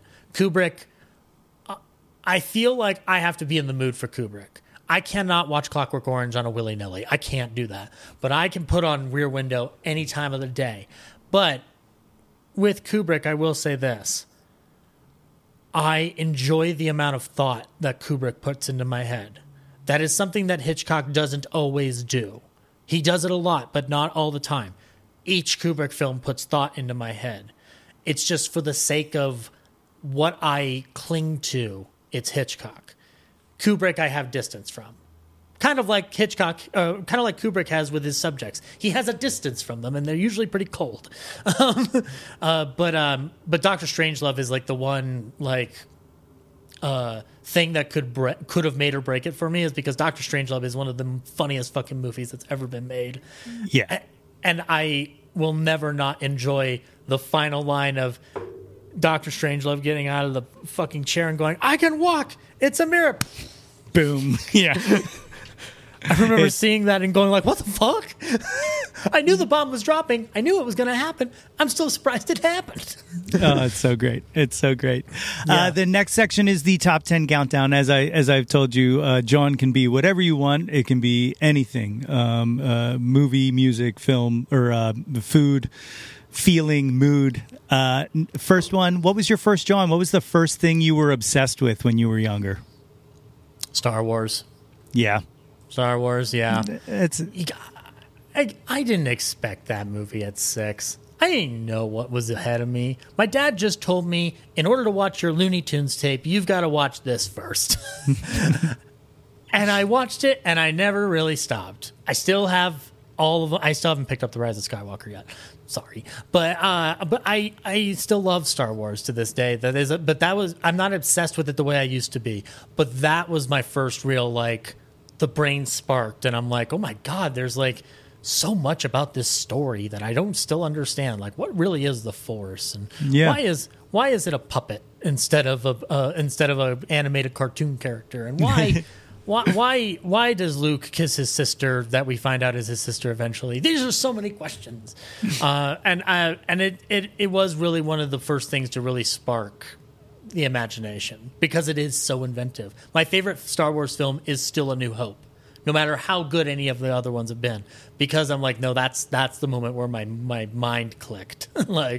So beautiful. Number 2, what's your current John? What are you into right now? My current John is Jack Benny's film career.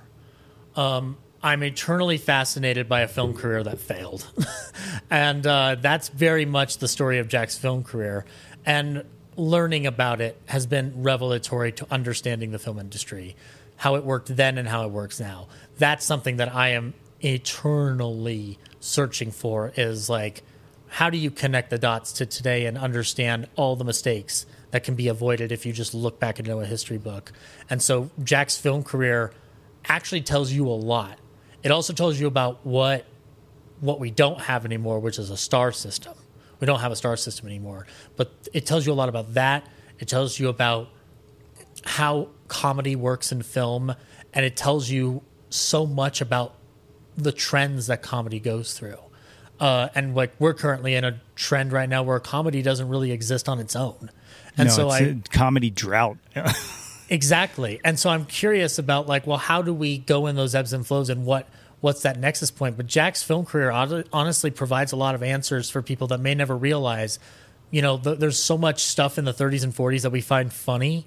But if you really look at it hard, and the Marx Brothers are actually a great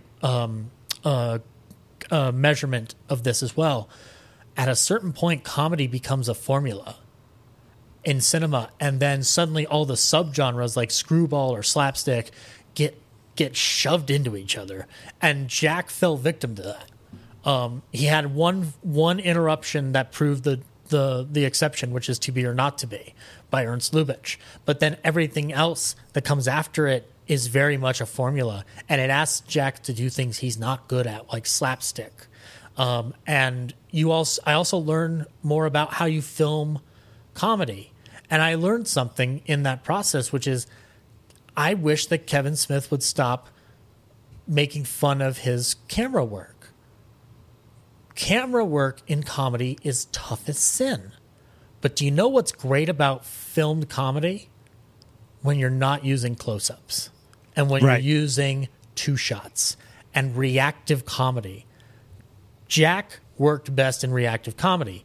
Kevin Smith made a whole first movie about reactive comedy, and it's brilliant, because that is how you would film that interaction for it to be funny. And then if you want to lift up the camera, you can. But that to me is genius. It's allowed me to appreciate comedy films from the Marx Brothers on down to the Zucker Brothers that I never really thought about. And so that's why it's my current John, is because, like the Jack Benny subject, it just spirals into several different directions that are just so remarkable. And I just got really excited over it. It's awesome. I love it. Number 3, what was your first concert? What was the first live show you saw? Yes, I did think of this, but I want to ask as a follow-up question. Does it have to, because for recent ones, does it have to be a music concert, or could it have been like a stand-up? No, that works. Concert? Yeah, I'll take that. Okay. My first stand-up concert experience was seeing Tim Conway and Harvey Korman live. Really? At the Buell Theater here in Colorado. And the reason I went was because I had gotten into Mel Brooks, and Harvey Korman was hilarious as Hedley Lamar. And then I learned more about the Carol Burnett Show as a result. But yeah, that was my first one. And it was fun because they did the dentist sketch from the Carol Burnett Show. They had somebody kind of being a Carol fill-in for their show, but it was mainly the stuff they did together on the Burnett Show and beyond. That was my first one. But I will throw out that my first music concert was Queensryche, Alice Cooper, and Heaven and Hell. Wow. We went to go see Alice Cooper, but we sat through Queensryche, and I started learning more about Queensryche. But we had to leave after Heaven and Hell started because I had school the next day. So, but we went there for Alice because my dad got me into Alice Cooper. And that stage show was nuts because it was 2007, and Giuliani and Clinton were running for president at that point. And he played elected. And he had two people come out, one with a Hillary hat on and one with a Rudy hat on. And then they were fighting and bickering and slapping each other. And then they start dry humping each other on the stage. It was one of the most fantastic, eclectic experiences ever. Yeah. I love it.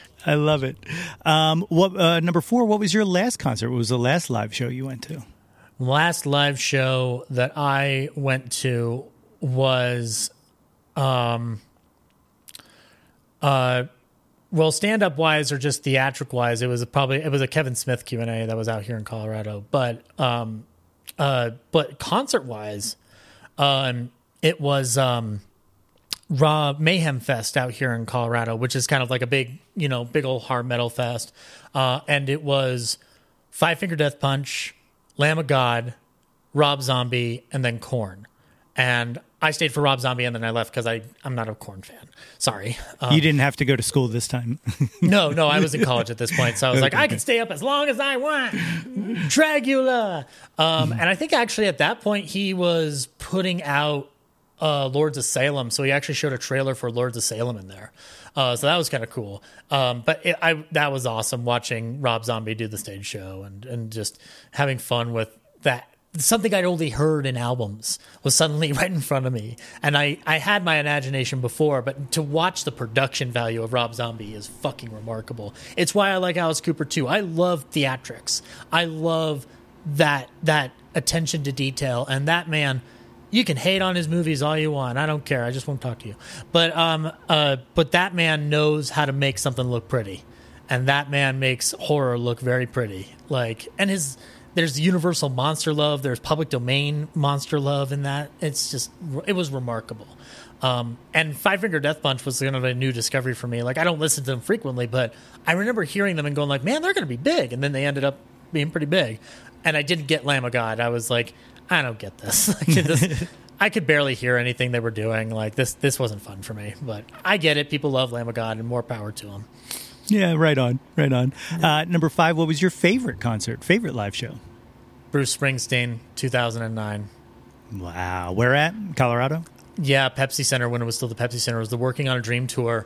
My dad loves Springsteen. He got me into Springsteen real heavy. And at the time, he had just gotten, I believe it's some kind of nomination for the song The Wrestler, which is one of my favorite songs of his within the recent years. And I went to the concert, and he was doing a lot of Working on a Dream stuff. And I thought, like, well, this is all great, but he's not going to do the song I want him to do. And then sure enough, the whole E Street Band left, and he just gets out on a stool, has an acoustic guitar, and then I started hearing the Wrestler theme, and I'm like, oh, fuck! No, He's man. doing it! And then actually, the encore was Glory Days, and the whole E Street Band was still alive, and they were there. So Clarence Clemens was there, Steve Van Zandt was there, and this was Clarence Clemens before he passed away. But I'd had Clarence Clemens as a specter all my life because of Bill and Ted. So yeah. It was really cool to see one of the Time Lords in there suddenly just jamming out with Bruce. So yeah, that's my favorite one. That was my favorite one, hands down. Very awesome. Light of Day is a Bruce Springsteen song, so they also perform that in the movie. I'm just going to make you watch this Joan Jett film one way or another. Did they play any Bronco Billy in there? Which is the most obscure thing I could bring out of Bruce Springsteen. Anybody know about Bronco Billy? Oh, man. Number 6, who have you never seen live that you wish you would have? They can be living or dead. John Denver. Yeah? I learned about him first through two things. Oh God, with George Burns, and the Muppets John Denver Christmas album. But I started listening to him a lot in my adult years, and I really would have loved to be there on a mellow night at Red Rocks. Yeah. And just really listen to the poetry in his songs and embrace the country aspects of it. Country music's not my favorite genre in the world, but when it's done right, it's done right. And he could do Grandma's Featherbed is such a fun fucking number. But also Sunshine on My Shoulders has been very inspirational for me in writing a script that I have long delayed since I was a kid about Jack Benny and his violin career. And that song has been really good in helping me visualize a certain element of that story.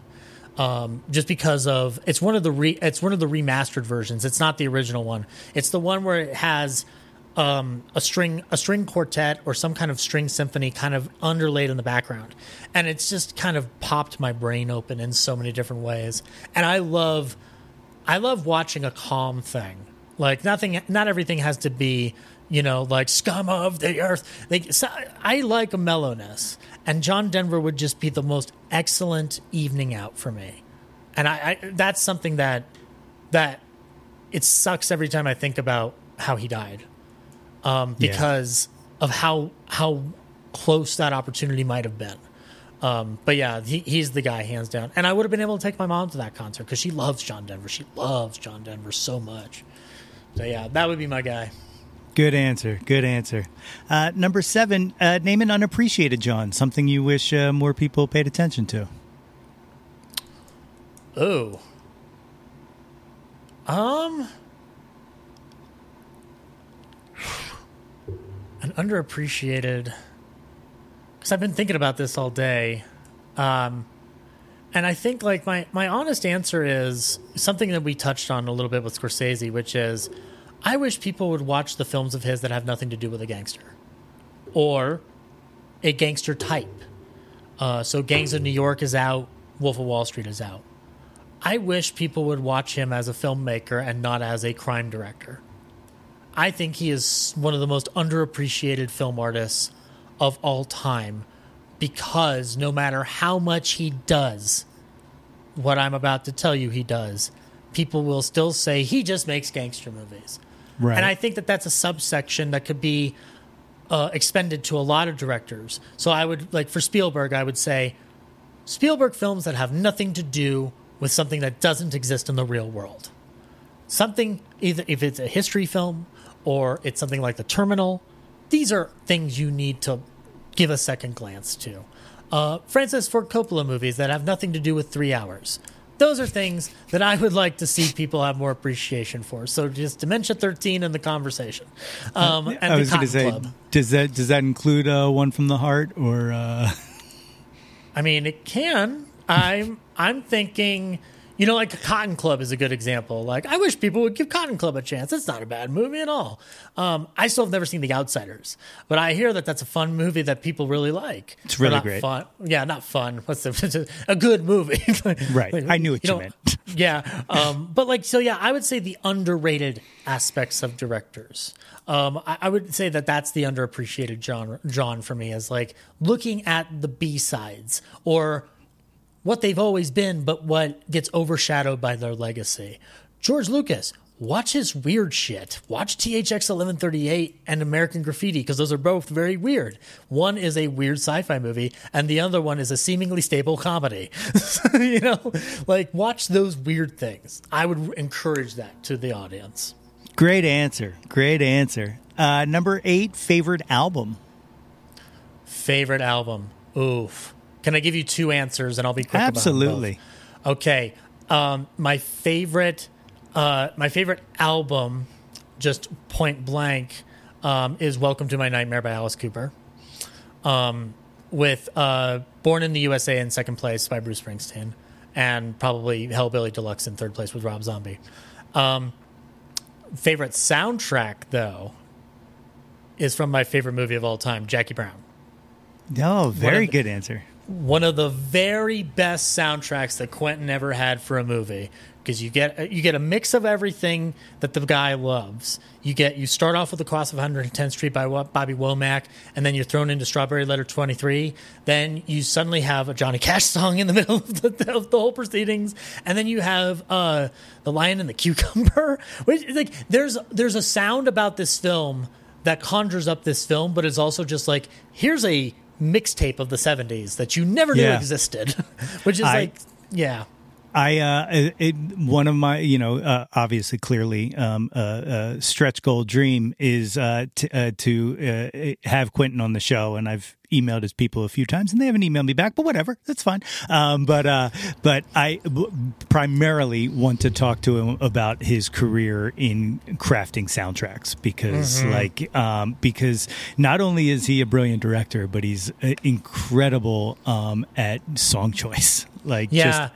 You know how you see the credit Randall Poster on a lot of music supervisory credits? Like, I think even like on Clerks 2, he's the the quote unquote music supervisor, because there's obviously songs in that come from one person and one person only. Right. But like that's a job that I wish he would also get credit for in his films. As if though he needed more credits on his films, Quentin. But like that music supervisor would be hands down a wonderful option. And the second place soundtrack for me would be "Oh Brother, Where Art Thou?" Not even a question. The Coen brothers are heavy in my family. We love them. Because of "Oh Brother, Where Art Thou?" And that soundtrack was incessant in the car on a trip to Costco. Like that was a constant. I know Soggy Bottom Boys better than most people know their own mom. And but to craft a perfect soundtrack is almost impossible. And what sucks is that not all the songs end up on the album. Like, right. There are music cues in Jackie Brown that are from like Coffee or Foxy Brown or some of the Jack Hill films that aren't on the soundtrack that I wish were. A good example might actually be Goodfellas. Layla's not really on, or not Layla. My Way by Sid Vicious is not on the soundtrack, and I wish that were on the soundtrack because it would just be one more great thing to have in that compendium. But also, Gangs of New York doesn't have two alternate versions of The Hands That Built America, which I think sucks because the end credits version of that song is better than the single version of that song, for my money. So yeah, I'd say that those two albums, though, Jackie Brown and Welcome to My Nightmare, like really my pop out ones. Fantastic. Number 9, name an artist whose output you'll consume anything they put out. Well, I've kind of touched on a couple of names where that would be the case, where I'm always willing to give people, like Kevin Smith. I'll always go to a Kevin Smith film and whatnot. I'll put out Rob Zombie on that because he's made interesting choices with his career that don't always jive with his fan base or jive with music fans. I think Educated Horses is actually an amazing album because it's so different out of him. And I enjoy when people go out of their comfort zone a lot. But he kind of won my trust with that album because I'm like, man, even when he's doing slower ballads or like different sounds, he still sounds incredible, and what he wants to do is getting across. So I'll always give him a shot, even if I don't like the album. Like like Hellbilly Deluxe 2 was fine, but I loved giving it a chance, like Sick Bubblegum and What, which are two kind of like tracks off the album that I don't think everybody thinks about. Specifically What, those are fun jams, and I'll give him a shot every time out the bat. This is a guy who like loves Universal Monsters, so that'll always kind of attach myself to it. Yeah, we being a Philly podcast, I have to mention we just want him to finally do this Broad Street Bullies film that he's been kicking around forever. Like, and I want it from him. I want to see what Rob Zombie not being Rob Zombie or what people expect of Rob Zombie looks like in cinema. Do you know what sucks? Because I have the same thing with another project, and it's Raised Eyebrows. The Groucho Marx movie he was going to do based off Steve Stollier's memoir. I'm glad that movie's getting made now with Jeffrey Rush and Oren Moverman, who did the Beach Boys film, the one that John Cusack was in. The Cusack, yeah. Yeah, I can't remember the name of it, but that film was good, and I trust Uverman with the material, but I think people don't give him credit, Rob. I know exactly to what I can imagine out of picking parts of his films out, what Raised Eyebrows would have been under him. And it would have been a very tense Sunset Boulevard movie. And that's something I wish people would have taken a chance on. That's why I want to take a chance on him too, is because this guy can't make anything other than a horror movie. Right. And I'll tell you something right now. The Munsters is a fun movie. Just have fun. Just have fun with that movie. Because it feels like the show. It's corny. It's cheesy. And the ending's a little weird, but because it kind of ends like we're going to have a whole series of Munster movies at Netflix. But, I want to give him a shot like that because I want to see the Broad Street Bullies 2 film. Same way like I want to watch Hit Somebody. Like I want that project to happen. Like hockey movies, we have a dearth of them out there. I wish we had more hockey movies. Miracle can't stand on its own, and Slapshot. Like we need more. So yeah, I agree with you. If somebody out there is listening with disposable dollars to give to Rob Zombie to make that Broad Street Bullies movie, make it happen, because one of my dreams was dashed. At least let Nate have his dreams come true. Give me something. What have you ever done for me, random billionaire? What have you done for me? Well, the 10th and final of the Top 10 Countdown. What is your favorite John of all time? I think the answer is going to be obvious. You'd think it would be film. related, but no, it's Jack Benny. Yeah. I've talked about this a lot in the last 2 years since starting a podcast, but the amount of introspection and calm that I feel from Jack always takes me to a place that is irreplaceable in my brain and in my soul. When I am feeling at my worst, my absolute worst, I put on Jack's show. Even if I've heard the episode 100 billion times, I will put it on and I will feel very calm because I'm focusing on Jack and his gang. And at times, Jack's own problems, because he is a flawed human being as a character, give me perspective on my own situation. I think that's the one thing about Jack that doesn't get accounted for, because everybody will say he's great because he exemplifies the way you portray the most flawed character in the world. And I'm like, yeah, but do you realize how often that relates to your day-to-day life? Because even if we're not a miser, or we're not a would-be Lothario, or we're not a bit like uneducated and thinking that Captain James Lawrence said something that you think John Paul Jones said, which is a running gag, like that stuff we relate to. And I like feeling like there's a tissue from all those years ago that seems to be speaking to me. I know he's not. I'm not dumb. But I get the feeling that everybody else gets when they hear the thing that they love. And you feel like you're in a family that you've always had in addition to the family you physically have in front of you. It's a family thing. So my John for him will always exist because he's just never failed to keep me warm and safe in a way that not everything in my life does. My girlfriend being the exception to that. It's those two that have to duke it out in some kind of Thunderdome. Jack Benny's zombie and my girlfriend. Let's see who comes out on the other side. Oh, it's incredible. Well, Yeah. if these cool cats and kittens would like to find out more about you, what's the best way to track you down on the internets? You can find me in an alley somewhere. Head on over to @Ballyhoo Review on Twitter, REVUE, because I'm clever. And you can find Ballyhoo Review Pod on Instagram. And you can find on the Ballyhoo review pages, you'll find our link tree or a link to the latest episode. I'm also on Real Nerds Podcast, which is a weekly film review show with the wonderful Ryan Frost, Brad Haig, and Corinne Westerman.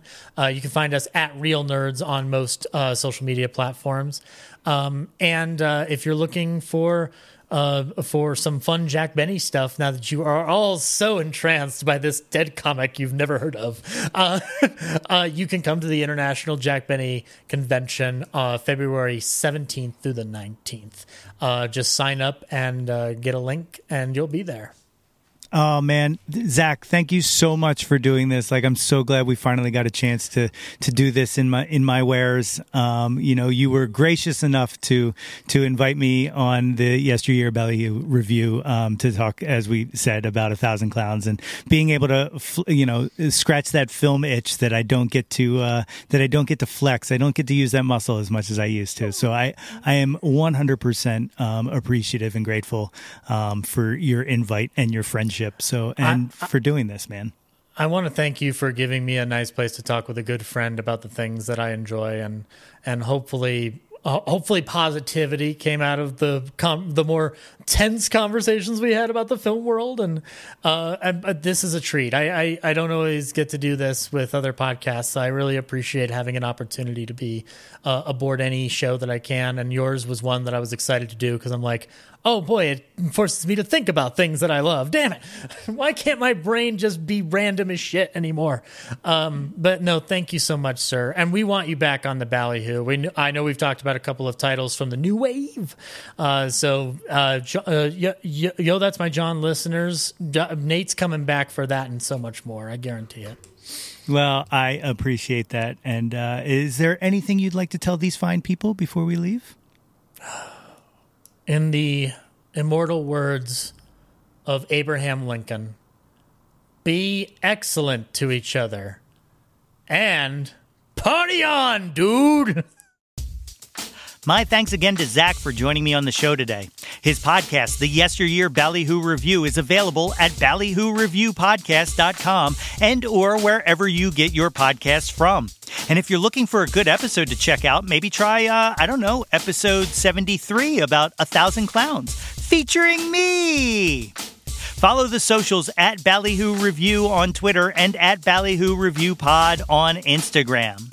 And the virtual Jack Benny convention is this weekend, February 17th through the 19th. Visit jackbenny.org for more details. Links to all of those are in the show notes. If you haven't already, please be sure to subscribe to the Yo, That's My John podcast, wherever you get your podcasts from. And if you want to give us a little rate and review, there's a super awesome John Scout Merit Badge for Citizenship of the World in it for you.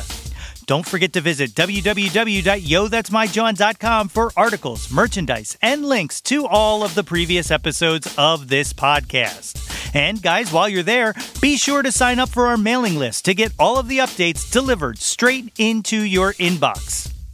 Like us on Facebook at facebook.com/YoThat'sMyJohn for updates and live streams. Follow us on Instagram and Twitter at Yo That's My John, and search Yo That's My John on YouTube to find the Yo That's My John YouTube channel. Like and subscribe the heck out of that ish. We want to hear from you. Reach out, and touch some John. Well, the football season is over. And you know what? Much respect out to the Philadelphia Eagles. You guys played an amazing season of football. And well, you didn't win the Super Bowl, but you won the Super Bowl of my heart. I love you guys. Fly, Eagles, fly. Blue skies. Until next time, everybody. Hey yo, displace the guilt and embrace the pleasure. Your taste in music doesn't have to be. Yo, That's My John is a Lonely Monk production, written and produced by yours truly, Nate Runkle. Theme song by Phil Tyler Music featuring Nate 3.0. Special thanks to Fox Run Brands, DX Ferris, Andrew Scott, Natalie Runkle, and the incredibly brilliant and wickedly stunning Katie Daubney. If you or anyone you know has any ideas they would like to share or any guests they would like to hear on the podcast, please feel free to reach out to us at yothat'smyjohn@gmail.com. Or you can leave an audio message for us and possibly hear yourself on a future episode by visiting anchor.fm/ytmj/message. Until next time, be sure to displace the guilt and embrace the pleasure and shout to the world, Yo, that's my John.